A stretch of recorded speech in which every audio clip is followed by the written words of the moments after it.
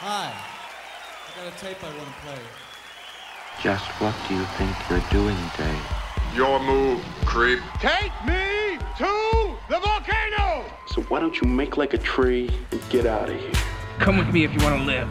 This town needs an enema. Dr. Kid, I need a backiotomy. Yes, that's a human ear, all right. I got a bad feeling about this. So it's come to this. Again. Once more. One more time. Once more, my fellows. To the podcast. I'm Charlie. I'm Eric. We are back. We're talking movies. Usually we talk about one or two movies at a time. Today we're going to do a bit of a different jump angle. Around a little, yeah. Because we're going to be talking about a man. We lost one of the greats recently, and one who's had quite the nice resurgence in career for the last 15 years of his life, Sid Haig. Yes, Sid Haig, a very famous, very memorable character actor, passed away in September of this year at age 80. He is best known recently for the Rob Zombie movies, but has one of those careers that goes back to the 60s, and he's just in every kind of movie. He's one of the legendary character actors. He really is. He's in everything. True genre film legend. Genre films, exploitation movies, straight up horror, but just a lot of biker stuff and mob stuff. And a lot of heavies. Everything in between. A lot of killing. He's a big guy. Usually was bald, got a big dome head, usually bearded, has crazy eyes. Oh, man. Has some of the most crazy facial expressions that have ever come out of a person. Yeah. And that's why he's loved. One of the best on-screen presences. Just the presence, yeah. Tons of stuff. Just a guy that can do so much with not even having any dialogue in a movie. Yes, which we'll get into. Huh? Should we start there then? Yeah, we recently had a little Sid Haig fucking film festival. A Sid Haig fucking film festival. Triple feature, actually. Triple feature. Rare for just to do a one-off. Do a little research here. Yeah, we wanted... and then I had just seen 3 from Hell. Right. With Devil's Rejects. Right. Which was before, like a week before he died. You know, that double feature happened. Oh, really? Yeah. It happened like right after. It's true. I guess I'll do just a short thing on that. I saw 3 from Hell. Right, go ahead. I haven't seen it. Sid Haig is only in one scene of the movie. Is that right? Uh-huh. Okay. And because I saw it with a screening of Devil's Rejects. It was one of the Fathom events playing on one night only, like they do. They do that now. It's weird. The Jay and Silent Bob reboot is getting the same thing. Where it's going to play like one night. I'm like, really? Jay and Silent Bob can't even hold a week at a theater? I know. It's I weird. don't get... I don't know enough about the intention of what they want. I don't know. But yeah, the zombie one played like 3 different nights, but the double feature was only playing one night. And so we saw Devil's Rejects, and we'll talk a bit more about that later. But that is, for today's audiences, that's what he's best known as. Far and away. As Captain Spaulding, one of the psychotic... God, now I just blanked on the family name. They're the Firefly. The Fireflies. Family. Yeah. He's psychotic clown guy, and but yeah, he's been in movies, and we've loved him in movies like The Dawn is Dead, and just seeing him in everything. But yeah, we did a little research because there were a few movies outstanding that either I had not seen or you wanted to see again. Yeah. So one specifically that I wanted, 2 that I wanted to show you, and then one that we really wanted to watch. Right. Because of Once Upon a Time in Hollywood. Absolutely, yeah. So let's start with Spider Baby. Spider Baby. Or The Maddest Story Ever Told. That's the full title of the movie. Yeah, full title. Thank you for getting the full title right. Yeah. And this movie is old enough that it's got kind of the jangly, upbeat theme song that goes in front of it. The theme song it would be on a short list of my favorite movie theme songs. It is sung by Lon Chaney Jr., who's in the movie, one of his late roles. That's the Wolfman and classic horror actor. Yeah, the Wolfman. Universal. But was in far more than that. Right. He probably 300 movies or something, right? He was an excellent actor, makeup pioneer. So this was one of his later movies. and it is not a dogging-it performance. Oh, no. This movie, Spider Baby, or, the maddest. The maddest. Ever told. The maddest. That whole theme song is just this great, it's good enough to be like a cool holiday novelty song. Yeah. Oh, it's like a jingle, basically. It's like something crazy like Screamin' Jay Hawkins kind of beat behind it, like a shuffling, thumping beat with Lon Chaney singing this song about ghouls and ghosts and goes like, this movie's amazing. It's basically the Monster Mash is what it is. It's totally. It's but a little darker. A little darker than the old Monster Mash. It's a little madder. Yeah, a little madder. And so already the movie's like, so this is just the best. Got it. It's late 60s, but it's black and white because it's a cheapie. Yeah, super cheapie. Uh-huh. And it really feels like higher budget. It feels like John Waters making Texas Chainsaw Massacre. I could see that, It's got that dirty people outside of society vibe with the Lon Chaney's family, of which Sid Haig is one of the Sid Haig is the kids. This family has got this weird genetic disease where you get dumber as you get older, basically, until you reach the point of being almost proto-human, like an animalistic person. Yeah. Then they got to keep you in the basement because you just eat anything that comes across you. But Sid Haig is basically the pinhead of the family. Yes. He doesn't have any single word of dialogue, but he is just one of the most animated characters. It's really like an Andy screen. Serkis performance. Yeah, he's like a purely little facial. spider monkey jumping around and climbing the building, and just it's a weird it's like weird performance. It's like almost like he's playing a baby. Like the idea is that he's been regressing to this point of like he's basically mentally Benjamin Buttoning now, and he's at the baby stage, and he's just terrifying and kind of funny and all these things because he's a huge dude. Yeah. He's pretty clean shaven in this one. Yeah, he's like a weird hairless looking guy. In so he's got this hairless kind of look, and he just looks like a giant baby who's lumbering around and then he's lumbering committing around murders. like Donkey Kong in the Donkey Kong country games. Oh, totally. It's just this. He does. He has very much kind of like a just tumbling around, somersaulting everywhere for some reason. It's such a weird. It's such an odd role that he just crushes as Ralph. Yep. And the whole family, though, the movie, I think, for being cheap, I think it looks gorgeous. I think the black and white really adds to the weird and the charm. The lighting is cool. Mm-hmm. It's got this very dramatic post-noir kind of look to it in a lot of ways. And there's these two sisters at the front of the family who are juvenile but deadly, and the one is the spider who keeps killing people, and the other one is the sister who is obsessed with people hating you or not hating you, and she's such like a little they're Damien. Just such a creepy like a team. Such a creepy team of kids. I loved them so much, and the girl who's the spider, who I think is so great in Spider Baby, she's really not in a lot of other stuff. I've seen it's like in the teens acting credits wise. Oh yeah. This was like a first role, and then it was all like an episode of Adam 12 or an episode of, just different one-off TV appearances. But she's so good. And like, you got to pay that to this is Jack Hill. Jack Hill, he's the writer director. Who had a killer career. You could do great episode of this on Jack Hill movies. A lot of Pam Grier stuff. Kept working with Sid Haig and all that stuff. Right. Like, Jack Hill was a weird smut, action smut exploitation director. Kind of like a little bit of Roger Corman in him. Totally. Got a little bit of the William Castle kind of classic House on Haunted Hill aesthetic to him. But the kind of guy that would put a buzzer in your seat. There's a little bit of that. Right. And Spider Baby was really, you could tell like that early Corman stuff where Corman was really trying to make like class pictures on a budget. Before he devolved into like, wait a minute, I can make all sorts of pictures on no budget. Right. Like, and which is great. But this is totally kind of a trashy movie. That's what made me think of Texas Chainsaw or John Waters. But with like a classy production to it.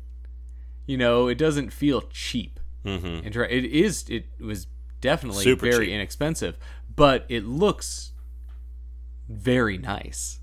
And it's very simple because it's all mostly in one building. They're dilapidated, Grey Gardens-esque mansion that they inherited. He's like the caretaker, and their parents, you know, regressed into dumbness. They're basically baboons down in the basement that they have to keep locked away. Yeah, and so this is like a family, you know, living on their own outside of society. They establish that they eat, you know, roadkill and whatever they can find, and really. Mushrooms from the neighboring field. You know, just a bunch of weirdos. They're on their own grid. They're on their own grid, but then basically the plot is that the cousin or some kind of distant family member is there to take over the estate, as it were. Sure. And you got to get a look at what he's, you know, inheriting here. And so they're the people that don't want their way of life interrupted. They just want to be out there not bothering. How crazy would Texas Chainsaw Massacre as a movie have been if it was like the real estate assessor coming out to like get the you know, value of the house or whatever. Well, we're putting it up on the auction block. You guys haven't paid your mortgage. Yeah. Shove, clank, hook. Instead of just dumb teens, it's dumb just teens who come across it. The local property tax governance board. Have you registered all these vehicles under the tent here? And but Spider Baby is just one of the, you know, classic cheap drive-in weird family kind of movies, but it's got to be in the running for the best. It's like, up there. It's so cool, very entertaining, and Sid Haig is just kind of a smaller part in it, but a great memorable role. He's an important part because a bunch of people come stay with this weird family. It's a real nothing but trouble situation. Yeah, there's that definitely. Maybe that's what Nothing But Trouble was trying to do. Yeah. Like the unofficial sequel. When you go and stay with this family with Ralph and Spider-Girl, you're going to get nothing but trouble. Nothing but trouble. From this place. But it's like almost like this kind of masterclass in silent film expression that Sid Haig uses, because again, he's uttering no dialogue, so everything's on his face, every emotion, every confusion. He's just, I wouldn't be, you know, I don't really know. Was he classically trained or something? Because it seems like I don't actually know his acting training so much background. I mean, that's the thing. He's a heavy in so many things, a gang member or this or that, but he's got so much more going on in his characters and in his performances than just a tough. That's what led to him having such a big gap in his acting career. If you look at his 80s and 90s repertoire, right, didn't really work in the 90s outside of 8-year gaps. In there, he was done with acting because he was tired of getting heavy roles. And you see him in something like Spider Baby, given this total wordless, you know, pantomime kind of performance. He said, "Oh yeah, this guy really does want to stretch out a bit, you know, do some weird things." It's obvious that he is taking it seriously. It's a craft. Yeah, he's a master at it. That's what's so surprising. He's so young in '67 when he's making this movie, but he's already just like a veteran. I don't know. Yeah, maybe he'd already been in 20 Things by then. You know, I don't. Possible. I'm not doing enough research. We're not. Here, but we don't have the. We saw some movies. Today. You know, what are we gonna watched do? We watched a bunch of Sid Haig. It's impressive. I love just as the family starts to kind of turn on these outsiders, and they all do it in their own different way. And the one girl's almost seduction of one of these guys for killing him as a spider. The spider is very all the kids. I could see this movie having a huge effect on Robert Smith and The Cure, and that aesthetic of the spider, because it feels very much like that. She's like proto-goth. Oh yeah, girl in this kind of a thing. These two sisters are super goth. Yeah, one of them has the lighter hair, but they all have the dark underline and oh yeah, these are the weird girls at school. These are the cool girls. And yeah, as the family begins turning on him, we keep getting stuff that I imagine had to be pretty shocking for, 67, 68, whenever this came out. Yeah, 67, Like, once we keep, finding out what's in this family's basement and how they're dispatching, like, this is some pretty dark, heady stuff for 67. But it plays great as camp while also being pretty effective as horror. Mm-hmm. This is a really great movie that I think you were telling me earlier. You said just went unseen for a long time. I think it might have even been like a lost movie for many years. Oh, like where interesting. It was just it was just unseen for so long and was kind of rediscovered. One of those movies that people had seen in small amounts, and then the only thing surviving of it was the original takes on the that kind of thing. Yeah, something like that, where they found some reels in the basement and kind of revived it. And I actually have a Laserdisc release of Spider Baby that came out in the late 80s. We didn't watch it on Laserdisc. No. That's he came over and watched movies, but we didn't bring.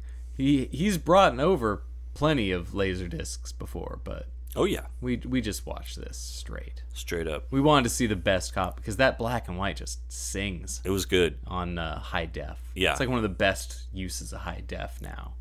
I love how black and white movies look, and Spider Baby just is so vibrant in its cheapness. Yeah, was that on the Amazon or something? The Prime? I don't know where it was. It's on one of the services, and the copy looked really good. It was really clean, but it's just such a cool, weird movie. Yeah. And there's been some failures in the weird family genre. It's a tough gambit to make you can make an annoying. Well, you got to make them weird, but not too weird, but not too not weird. And and I thought I loved all the characters. I loved Lon Chaney Jr. in this as kind of the straight man. Mm-hmm. He's the guy just minding. He's like Kermit at the Muppet Show.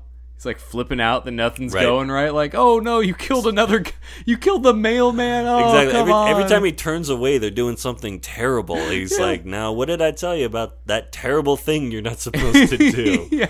And then literally, like, she did a terrible thing. Yeah. He's just like... He's kind of exasperated. He's just driving this crazy train and just put in charge as the guy who's like, I had no idea what I was getting into, but now I'm in too deep. Yeah. And so it's just this great late career performance from a total legend. But yeah, so you had not seen Spider-Man.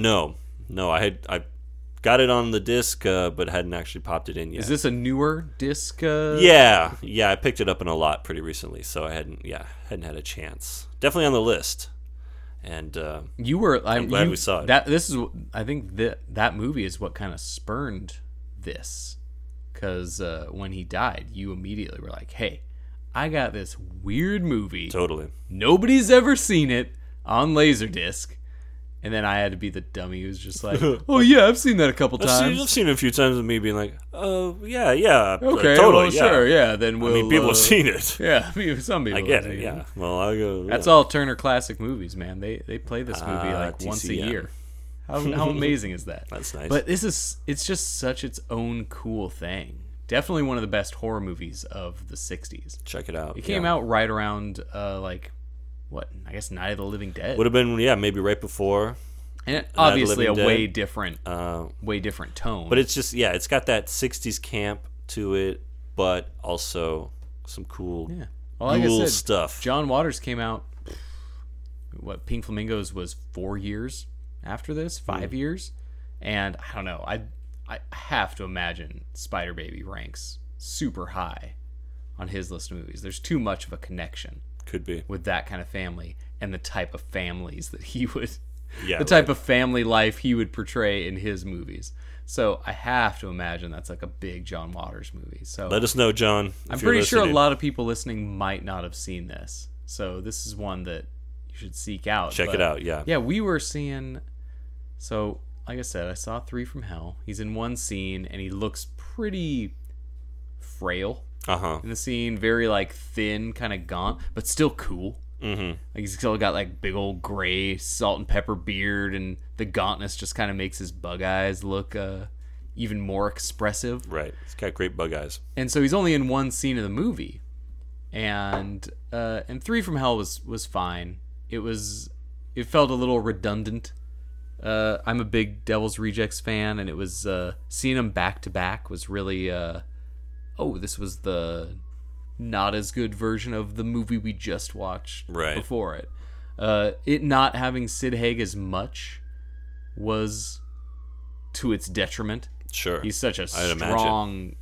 He's the best. So is it like 2.5 from Hell, really? Because isn't he one of the 3? No, there's like a half-brother that gets introduced. I've never seen 31, but I guess this guy was like a main villain in 31. Interesting. So a guy within the zombie canon. The zombie-verse. Well, yeah, exactly. We say zombie-verse? Coining it. So there's that guy comes into the mix with Bill Moseley and Sherry Moon Zombie.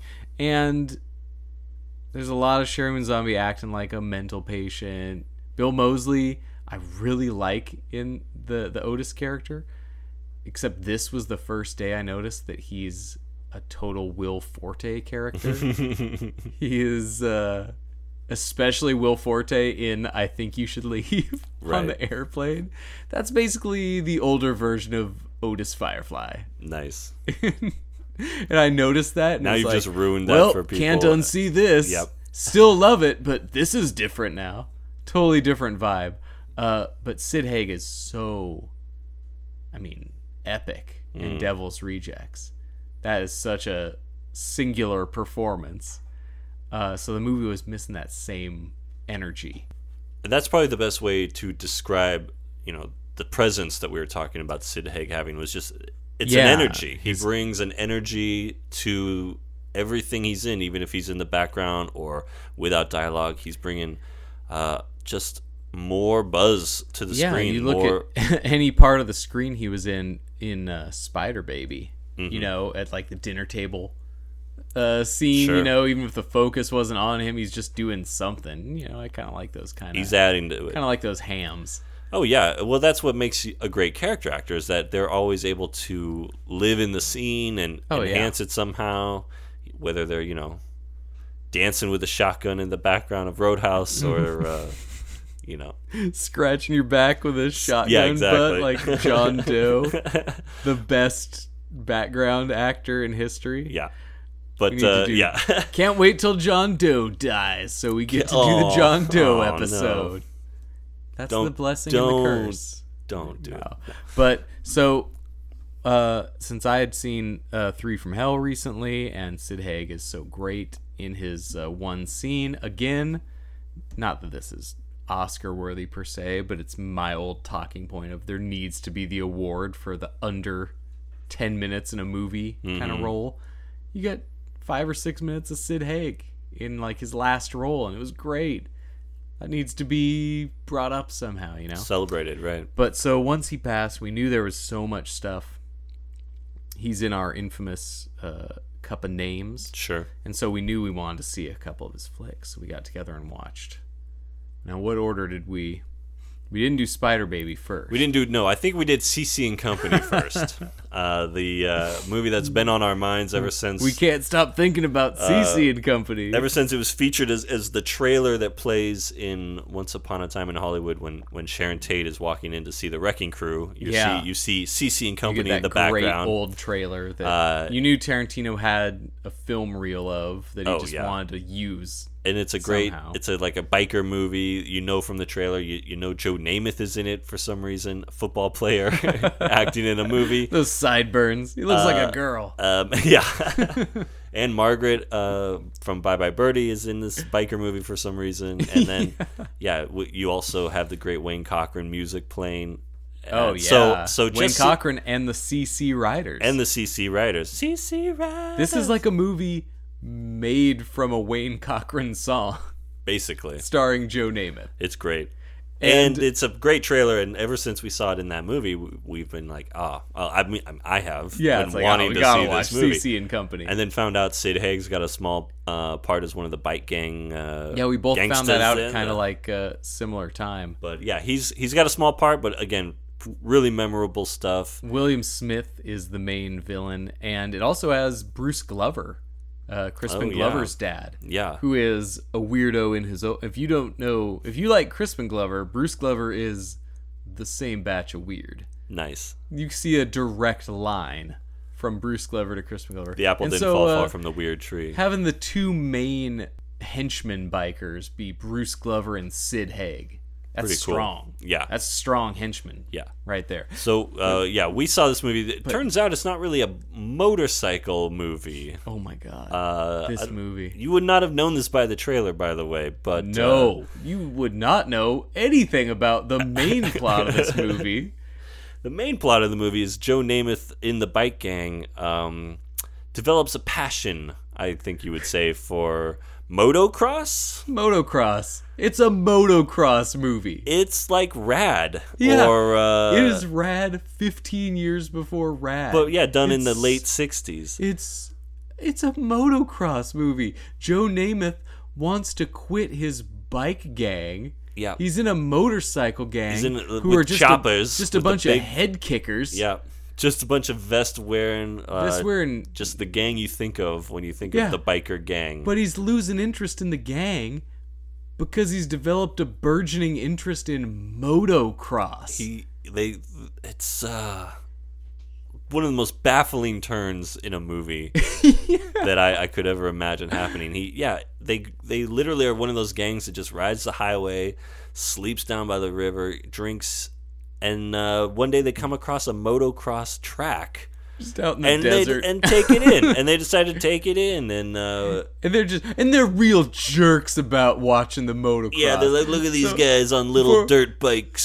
So when we get introduced to this bike gang, and on paper, I'm already like, this is a kick-ass bike gang. It's a cool bike gang. William Smith is like the baddest ass of the 60s actors. He's the head honcho. He was huge.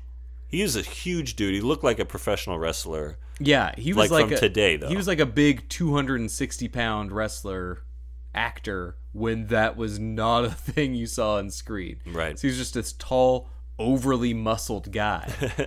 Before that was just The Rock on Ballers. Right, exactly. That always happened. Yeah. And Sid Haig is wearing this great kind of like Viking helmet as his character's thing. He's the dude in the bike gang with the weird helmet. Yeah. There's always a guy with like weird handlebars or like a weird helmet. And it's like, oh, that guy's like the weird biker. That guy's he's the wild card of the bike gang. So yeah, he's got the Viking helmet as his helmet. Cool. He's the good look. Oh, cool. Sid Haig's the weird guy. You've got like the one kind of like hippie looking biker a little bit. It kind of has a John Lennon kind of glasses look. And Glover is just like if David Crosby was more of a drunk weirdo. Bruce Glover's a weirdo. Yeah, it was just cool. He's one of the weirdest Bond villains ever. Oh, he's a Bond villain? Not the main villain, but one of the earlier lesser villains that Bond dispatches in a different part of the scheme. Oh, nice. I forget which one it is. For Your Eyes Only or one of those. One of the ones around this period, though. Look it up, early guys. 70s. We can't do everything for you. Yeah. Their death happens on like a cruise ship. It's like him and another guy. Oh, is it the Diamonds one? Diamonds Are Forever. Yeah, that one's got him and this kind of guy with glasses who are this great weird, just a weird like assassin duo or something. For an oddball, yeah. So that's Bruce Glover. I remember that. That's like his, those guys are great.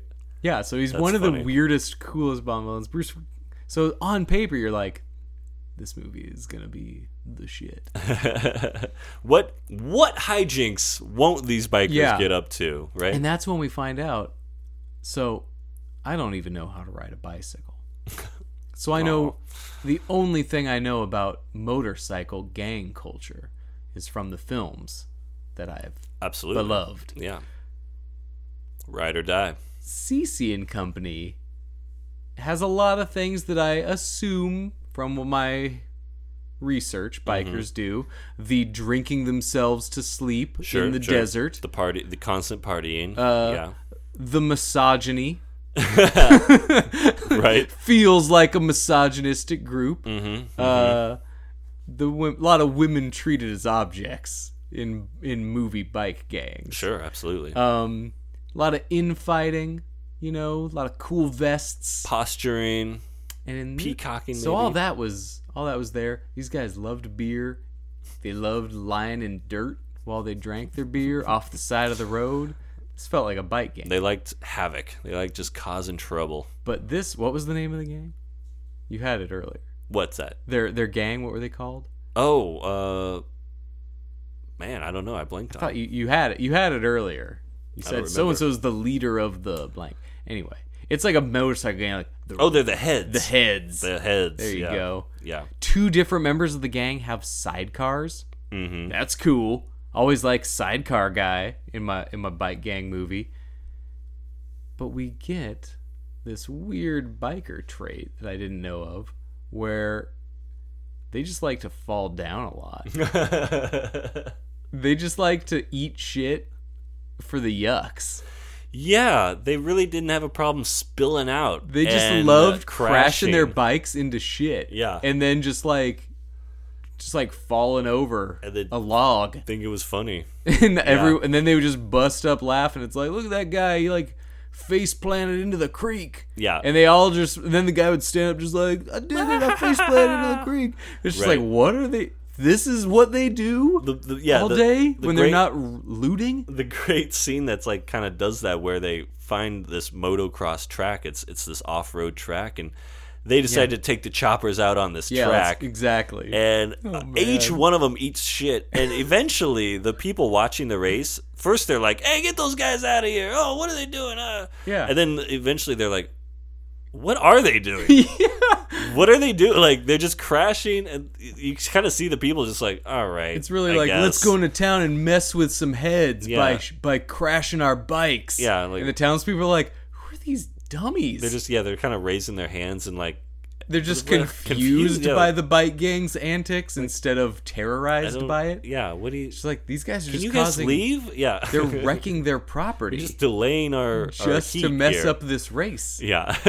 It's the vibe of this gang, really weird way of presenting themselves to the general terrorized public. Totally. And so... funny. Yeah, you just get bikers like, hey, wouldn't it be funny if we went on this motocross track? And then you just get a huge-ass bike falling down a hill because they can't hit. Like, what? Wait.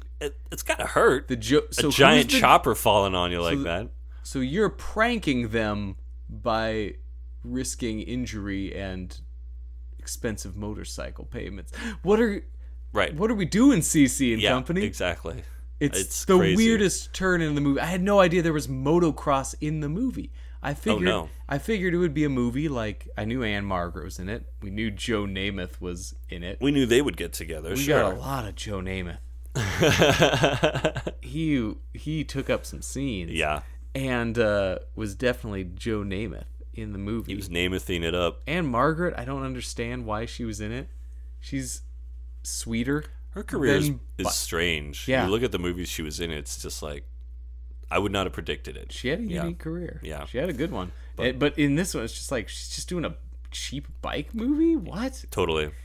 And yeah, Joe Namath is like the sensitive guy in the heads. Sure. Who's kind of just thinking there might be something else out there other than purposely falling down all day before it gets to beer time. There's got to be more than this, you guys. Also,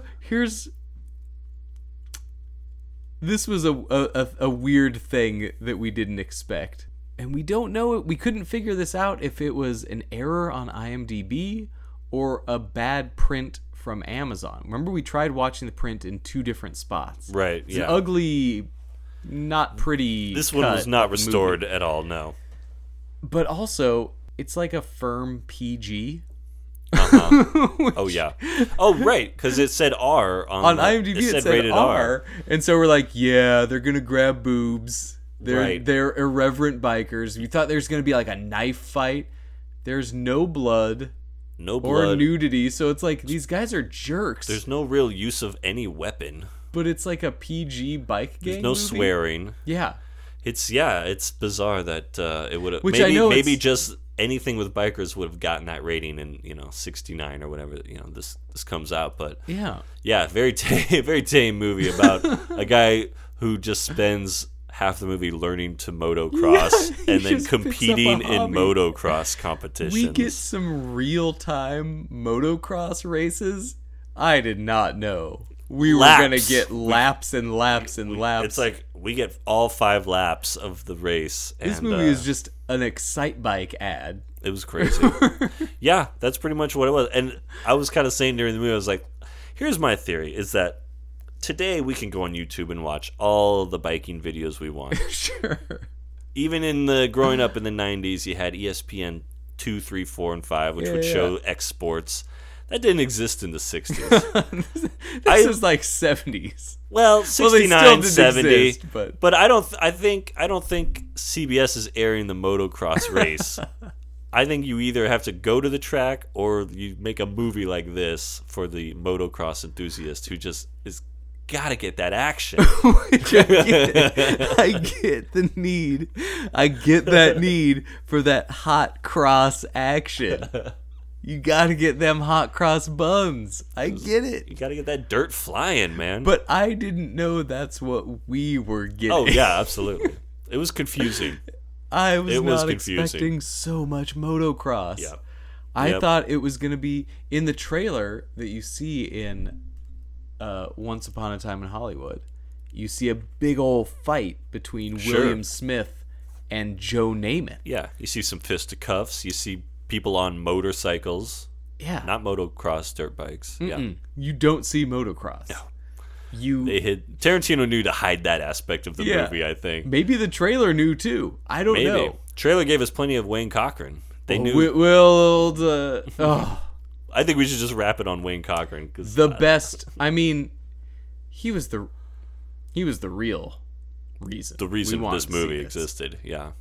Wayne Cochran is probably the most funny, unexpected scene in Once Upon a Time in Hollywood until the ending, where you're just watching this weird performer and he makes the weirdest singing faces, and he's got his big old white pompadour. He's the guy in the trailer that they cut to him in basically the red leather outfit, full jumpsuit getup with the giant white marshmallow white top hair. of head. Insane. Yeah, it's the fakest thing, but doing his little shuffle. It's not, his pompadour is not even at its most crazy in CC and Company. I don't even understand how it works, because a pompadour to me is hair that's going up. His hair seems to flop over the front in some way that just like totally does something different to me. Oh yeah, it's physics defying. Don't understand. It's amazing hair.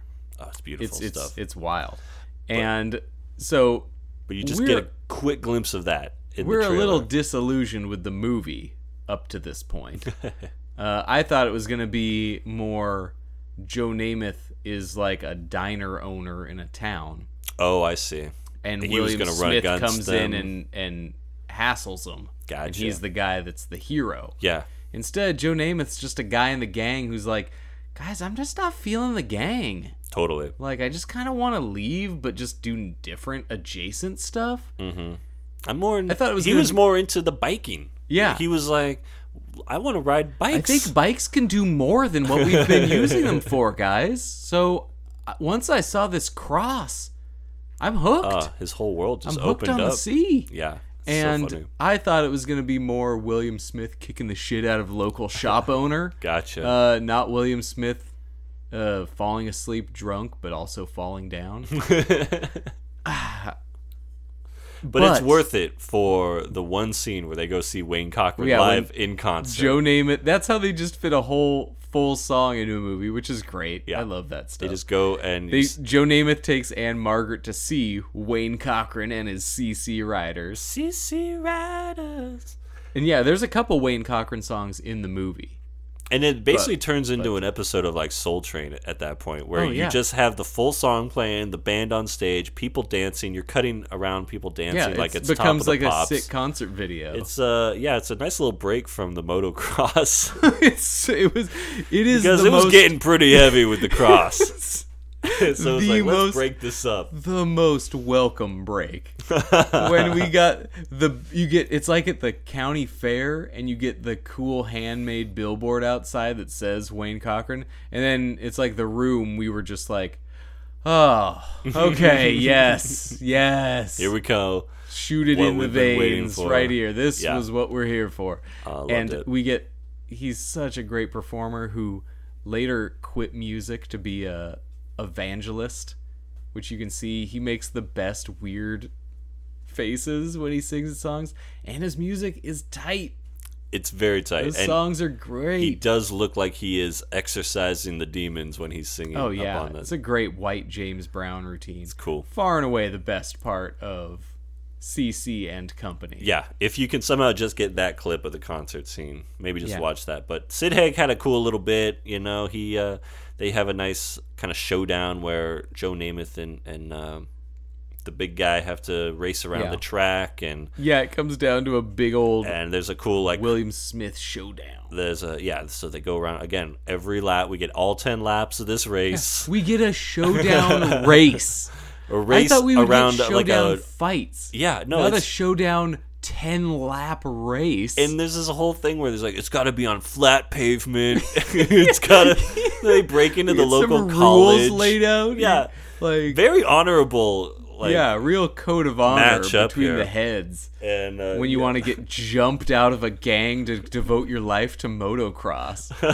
Oh. Very different movie than advertised. Man. A real naked lunch situation. Yeah. It was great. I just want to keep that trend. I think I had more fun watching it just because I was enjoying the music and how silly it was. You know, I just subscribed early to it. Sure. I was like, it was a fun watch, and it didn't overstay. No. It wasn't.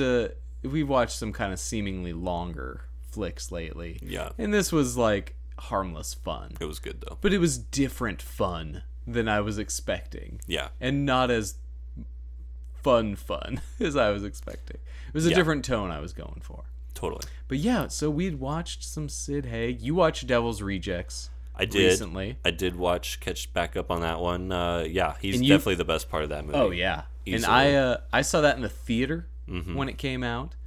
And I think saw it probably a few years after that, but not since. So it's probably been a decade. Yeah. 9 or 10 years. Yeah, since that movie came out in like 2005, so it's been almost 15 years. And yeah, I think I'm not really a huge Rob Zombie film fan, but I definitely enjoyed Sid Haig's involvement in this in the Devil's Rejects. Yeah, I think Devil's Rejects is the best, really entertaining. If not Lords of Salem, I think is excellent. I haven't seen that one, so I'll check it out. But yeah, I'm kind of with you. I didn't love his Halloweens, and Three from Hell was fine. Yeah. He has, and I haven't seen 31, but I love Lords of Salem, and Devil's Rejects I think is really intense. I mean, I think it does. Obviously, he's a big 70s film buff. Mm-hmm. Cheaper Robert Rodriguez or Tarantino. Or a Robert Rodriguez who actually leaves his freaking house, leaves his garage to stop making the world green around him. Screen movies. Yeah, right. But Sid Haig in Devil's Rejects is amazing. When I first saw it in the theater, 15 years ago, I didn't really know Sid Haig. The whole House of a Thousand Corpses thing, that was my intro to him, but I was also that was his revival. That was his intro to a lot of people. Yeah. So, and that was what drove me to see, like, who is this guy? Like, where'd they find this dude? Mm-hmm. You know, as a guy who I didn't really know. And then it's like, oh, wait, he had this whole other... And I had access to those kind of movies. So that's how I learned about Sid Haig. Nice. And, yeah, this Captain Spaulding character, I don't know where the hell that came from. I don't know whose brainchild that was. If that was Sid Haig's thing he had worked on, or if Rob Zombie came up with that. I don't know. It seems like, you know, a pretty iconic, specific character. Totally. To write for well, it plays off of his strengths because it's such an animated character, and Sid Haig is just, we've said it several times now, but he just has that face that you just can't get enough of when you're looking at him, and it's that weird kind of Joe Spinell charm. Like an ugly guy who has like that kind of charm for some reason. Like Joe Smell just seemed like a confident, cool guy, but he's like a weird, bug-eyed, ugly, pudgy dude. And Sid Haig kind of has that same thing, but with a different kind of like snake oil salesman charm. Yeah. And the Spaulding character leans into that. Sure. And we get that. I love how Rob Zombie's like, how Tarantino brings back kind of established actors to prominence. Rob Zombie's like, I'm gonna get Ginger Lynn, like my favorite porn star from the 80s, into a couple of good parts. Like, that's awesome. Hey. Rob Zombie just hooking up some old porn stars, and like Dottie from Pee-wee's Big Adventure. Oh, sure. Like, he's really finding some cool deep cuts. The dude from Ken Foree. Oh, yeah, is like definitely had kind of his renaissance. Ken Foree's the other great part of Devil's Rejects, for sure. Oh, sure. Him and Sid Haig, that friendship that they have, and the whole scene that's happening at Charlie's, Charlie's the brothel ranch. is a great set. Fun, yeah. And Sid Haig is such an important part of that because, oh man, he's just as dark, but he has such a charmed delivery. Right. And hearing of that first scene with him having sex with Ginger Lynn, where we get to see old man Sid Haig ball bag. We see everything. That is some late career nudity that he lays it out on the line. That I bet he was totally cool with. Oh yeah, probably his idea. But then it turns into this horrible like experience where Ginger Lynn's like holding a gun on him and making him like humiliate himself, and then he wakes up in this bad dream, and some uncool woman sitting next to him does the did you have a bad dream? 50-50. Because we get like 3 minutes of Sid Haig climaxing. And his delivery is so good, and the movie has some pretty stomach turning stuff. Some real human cruelty, and you need that break with Sid Haig in that movie. Yeah, totally. You need that with him stealing a truck and then ruining a kid's life by like, he's this weird guy dressed as a clown. That whole scene is classic. Yeah, I think that's the best scene in any Rob Zombie movie. I don't know. Sid Haig yelling at this kid, and not just saying like, "Oh, aren't you scared of clowns?" But then just like adding on, it's like, "And then I'm gonna come back later, and I'm gonna keep coming back." And it's just like making sure this kid never sleeps. I will take your mother out for a nice seafood dinner. Yeah. I mean, just really lacquering it on, and oh my god, the movie needed that Sid Haig vibe. He did, That movie benefited so much from him more than almost any movie. Right. Although it also had William Forsythe going full bonkers. I do enjoy the Forsythe stuff. Ooh. And yeah, that movie just has, it's one of those where it's got so many unlikable people that it can be... It's filled with scum. A slog at Ken points. Foree and Michael Berryman are like two maybe great. Nice guys. Yeah. No, they're the nice guys who used to do some shit. They're the fun ones. Yeah, they're the likable ones. Yeah, but everybody else is just the dregs. Danny Trejo, Diamond Dallas Page. Oh yeah, those guys are rough. Oh man, this is his like best cast, best looking movie. Like, he I think it hits, but it needs that Sid Haig. That's just such an important guy. Like that movie was made, I think, by Sid Haig. Just that's what solidifies the legend, And so we watched another, which I have marked as my favorite Sid Haig performance. Oh man, it'd be tough to argue because it is. You want to talk about a guy making a movie, Yeah. Yeah. This was a movie I'd seen before called Black Mama, White Mama. And it is like kind of the women's prison film exploitation version of The Defiant Ones. Instead of like Sidney Poitier escaping a chain gang and confronting racism, it's... God, I keep pushing these like graphic sex women in prison movies on everyone. And it's a thing you might have to do some soul searching. Yeah, here. It's a thing that I knew that I had some DVDs of. It's It's a cult genre. It's a celebrated exploitation genre, and but it's always me bringing them to people's attention. Nobody else is ever the one like, hey, I've been hearing about the Big Bird Cage, and it's always me, and then it's like 30 minutes of softcore in a women's prison, and me going like, I didn't remember this much softcore porn. We do get a bit of that.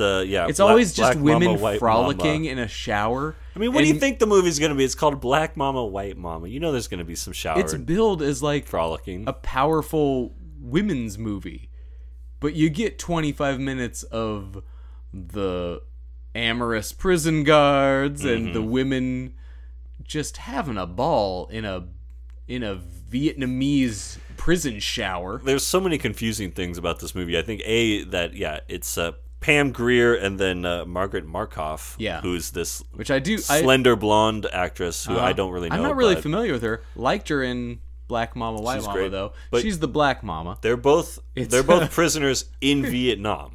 Or in some unspecified Asian Pacific country. We never hear in all these women in prison movies what these American women did to get sent to these jungle prisons. But maybe more even what they did to just even be there on this island at all. Like, Pam Grier is part of basically this harem that this major crime boss has. How does she end up in a harem? Yeah, what choices got made by any of these people to end up in this glut of women in prison films? And Markov is basically a freedom fighter, so there's some sort of rebellion going on with some sort of maybe corrupt government. And how does she go from obviously studying at Berkeley or something to now joining the front lines of the freedom fighters? Yeah, I'm telling you, I get that. I'm sure the tax breaks of making these films in the Philippines were tremendous, but they never try to explain why these women were having sex in Philippine prisons. They never explain. I need a backstory on that. Maybe I don't. Maybe not. But I don't know. We do. Yes, we start in prison, but we don't stay there very long. Thank God, because they do break out of prison. But they're chained together. It's White Mama, Black Mama chained together. The classic story of racism. You know, the black prisoner and the white prisoner. They have to overcome their differences, but they don't really have racist differences as these two prisoners. They're just annoyed at each other because one wants to go this way, one wants the other one. Yeah, it's almost like a bad buddy comedy, where it's like the two. The movie takes some tonal shifts, but I do genuinely like this movie. This is it was good. This is one of my favorite 70s exploitation movies. For women in chains subgenre. Yeah, this is a good one. It's a good one, and because it is fleshed out by, you get the beautiful locales of those island prison movies, but you get Sid Haig as like a local pimp who kind of runs a town. He's kind of like a Ben Gazzara in Roadhouse, but not classy. And this is such a great Sid Haig look. It's just the mustache, first of all. Yeah, he's got a big droopy Zapata like mustache. So he's got that. He's got the greatest outfits. He's always wearing like white bootcut bell-bottom tight jeans with of the time butterfly collar, dark blue polyester shirt, checkered shirt. It's like rhinestone cowboy kind of look. Yeah. He's got the cowboy hat in the Old West kind of look, but it's bright fluorescent almost colors. Especially that first scene where they're playing pool. He's like he's like one tick of the dial left of Matthew McConaughey in Dallas Buyers Club. Sure. He's that same kind of like sleazy guy who's like, he's a pimp, but he might hang out at a local rodeo. Like that's his outfit. And vibe. Somehow Ruben, the maybe Jewish cowboy pimp, again in Vietnam, found his niche, found his people, his community. I just there. Like pimping better in East Asia. He is he's recruited by kind of the big mob boss guys to help find these two women. Yeah, we get this mob boss hooker harem subplot that's not just like these women aren't just escaping the chain gang, they're escaping their past employ. And that's when we get other legendary specifically for these kind of Filipino movies, Vic Diaz. Yeah. As the local crime boss. Just the Jabba the Hutt of women in prison films. Now, I don't really know anything about this Vic Diaz. So You've never seen this guy before? I mean, maybe. I guess I'm the weirdo that's watching all these. Again, yeah, you're and forcing people to watch them all. You've got this genre on lockdown, so it doesn't surprise me. But yeah, he was basically a human slug. Oh god! That his whole role is him just sitting, being massaged by women while he gives orders out. He's like a guy Total with a big belly and kind of off teeth and reptile eyes, yeah, kind of. exactly. But he shows up in a lot of these movies. He's in a lot of these low-budget canon films and movies that Corman made in the jungle. Good stuff. A lot of those. He fits into that environment perfectly. Yeah. But this, I think, feels like his touchstone role because he's just wearing like breathable cotton shorts, flip-flops, and like an unbuttoned Hawaiian shirt while he just loafs. And he talks really slow, and he's always getting like a pedicure, or just like a massage, or just getting tended to. And you hardly see this guy on his feet. No, not until the end do you even see him really move a muscle. Yeah. And everybody is petrified of this guy. It's like, what did he do to allow him to get this relaxed in his mob boss role? How evil is this dude? Yeah, what earned him the right to just If people know that he's going to turn it on, it's going to be bad, right? Yeah. Because he is surrounded by a dozen guys with able-bodied guns. men. Yeah, young, muscular dudes holding machine guns. Like, a coup would be quick. You would think. Just like, hey, let's just get him during his daily nap. During one of his 4 massages that he receives. He likes to be all loose like cream corn. Or in the pool house or pool adjacent. The guy is just snacking and laying out all day. And it's like, what did he do to hold these guys in lockstep? Yeah. And I love it. I love how chill they make him because like this guy's done some shit. You know this guy's been in some mess.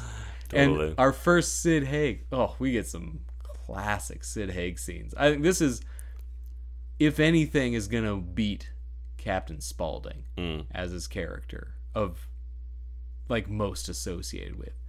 This is the one that should be resurrected. This is him, at his most animated, at his most confident, swaggering around the room. He's like Yosemite Sam the pimp. He's because of his physique and the fact that everyone around him is about 1.5 feet shorter. He's like a giant in this movie. Yeah, he towers over everyone. Yeah, it's one part where he like gets in the little kind of tuk car, and his knees are basically up to his eyes. He's so crammed into this thing, but he's just a giant, and he's all limbs, and he's just kind of he's gangly, but kind of like he's like skinny fat. Yeah, he's like a tall gangly guy, but he's like squishy, and he's wearing these polyester butterfly collar tops with tight bell bottoms the whole movie, other than his sex scene. Oh man, we do get a Sid Haig in big old dad briefs. Yes, frolicking with a couple of local businessman's daughters. What a weird thing to make sure we have in the movie is Sid Haig rolls up while he's searching for these 2 women prisoners who. It's funny because he gets introduced maybe about a third of the way in, right? Where they escaped in the great pool hall scene. We've been watching these 2 women nonstop for about 35 minutes. Then he shows up. Then it feels like we don't watch the women again for another like half hour. It's all basically him and the guys searching for him. The movie just switches to another story. Yeah, and so you're following him around on the trail while he's investigating, and he gets mad at the politician, and it's like no one gets to follow me and work, and it's just like. Oh man, this is so great. We're getting into the local town politics. Yeah, we're getting into all the political hierarchies. Like, this is what I'm interested in. Yeah. Who cares about the revolution or the Pam Grier character not wanting to go somewhere? Yeah. It's like this is it. And he shows up at this guy's house and just doesn't ask, just invites himself to hang out with the daughters for a while. But it's all very like PG. You know, it's basically him. Well, I mean, they're topless. Yeah, they're topless. So that's. But that'll get you an R. It's him. It's just him. But it's weird. They're just like jumping on the bed. Yeah, that's what I mean. It's more like they're just like he's just kind of making like rawr noises at him and stuff. Well, I think it was a weird.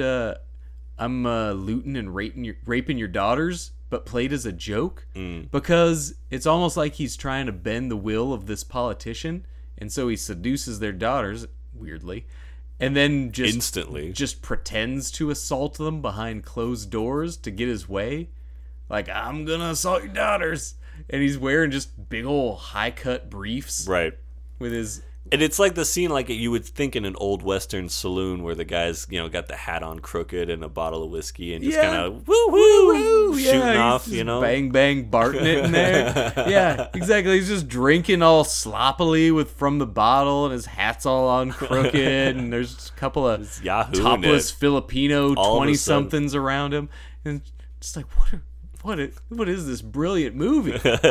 What gift is this upon us? So beautiful. We get like a cool like gang mob shootout. Great shootout. With Sid Haig and his scuzz buckets going up against like the local heavies. Mm-hmm. Like, all separate from the Pam Grier. Yeah. I totally lost. Markov story. That's the thing. I totally lost focus in them as a story. Oh yeah. And at one point, like the chains get broken. I'm like, wait, when did that happen? And wait, have they been chained this whole time? They're still chained together. And then I thought we dealt with them years ago. I thought she said she had to go to the other town, but now they're at this other town. Yeah, I was like, whatever. What are they doing? Yeah, The whole time they're on screen, I'm like, wonder what Sid Haig's doing right now. Yeah. So the whole movie that starts with just women in prison sex, you're pretty early, just like, all right, enough of these women. Let's get back to these local crime bosses. Yeah, see what they're up to. Yeah. But yeah, Sid Haig has this like, probably the only movie where he has like the long stringy hair. Yeah, he's got long hair. I think he had a little balding going on up top. Oh yeah, it was already thick, thick. right? But he was he was like probably early to mid 30s right there. Yeah, right. Yeah. This is like mid 70s. Yeah, but so it's like kind of long, scraggly hair and that droopy mustache. Like, it's a cool look that we don't get as his usual look. Yeah, exactly. We see a lot of shaved head. And a lot of shaved head with like goatee. With goatee or beard, yeah. Yeah. I remember seeing him as in one of the great original Batman. Yeah, my favorite Batman. Yeah, he's in the 66 series. He's right? one of like King Tut's henchmen. Okay. And so he's got the like bald head and like, made to look like more of an Egyptian Yul Brenner kind of look. And so it's like, man, this guy played every kind of goon out there. And, he's just the coolest. The coolest goon. One of the guys who most deserved a career resurgence. Absolutely. Look at that. He got from age 65 to 80 was probably his most lucrative years. And, his life. By all accounts, he really embraced it and was out at cons even this summer when he's, not feeling well. And, he became like a con legend I always hear that he's the most open, nice guy. Sure. Kept, the kind that you like, oh yeah, he's grateful. He never raised the price on his 8x10s. Mm-hmm. Like the Walking Dead people can charge $150 for like a con autograph. That's so crazy. But Sid Haig's like keeping it at $10 for a Polaroid. Yeah. That's a cool. As a big pro wrestling fan, I know how the merch and the Polaroids table works. Right. Like guys can clean up way more than if they're getting paid $25 for a show. If they sell 2 or 3 T-shirts, sure, that's a way better 2-hour drive for them. Right. And so Sid Haig going to these cons, but just selling $10 8x10 autographed 8x10s. That's making time for people and like total celebrating legend. Horror and the genre stuff. Like a fan as well as a dude who's happy creator. to be there. Yeah. No, cool his resurgence was so cool when you look at just how, like we talked about, how he missed a big chunk of the 80s and 90s, just wasn't acting. Sure. Was done. And then boom, now he's just an icon.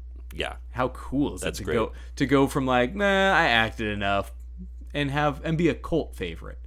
Oh, yeah. And then ending up post elderly status as an icon. Right. That's just a sick career trajectory. That's great. That's cool. So yeah, go out. There's just see anything with look Sid him up Haig. in That's the IMDb thing. and just dive in to any of it and see what he contributes. He's got a small part in so many things in the 60s and 70s, into the 80s. You know, shoot, even anything you want. Up Sci-fi. to non-Rob Zombie stuff like Bone Tomahawk. He's in a scene in Bone Tomahawk as like a grave robber.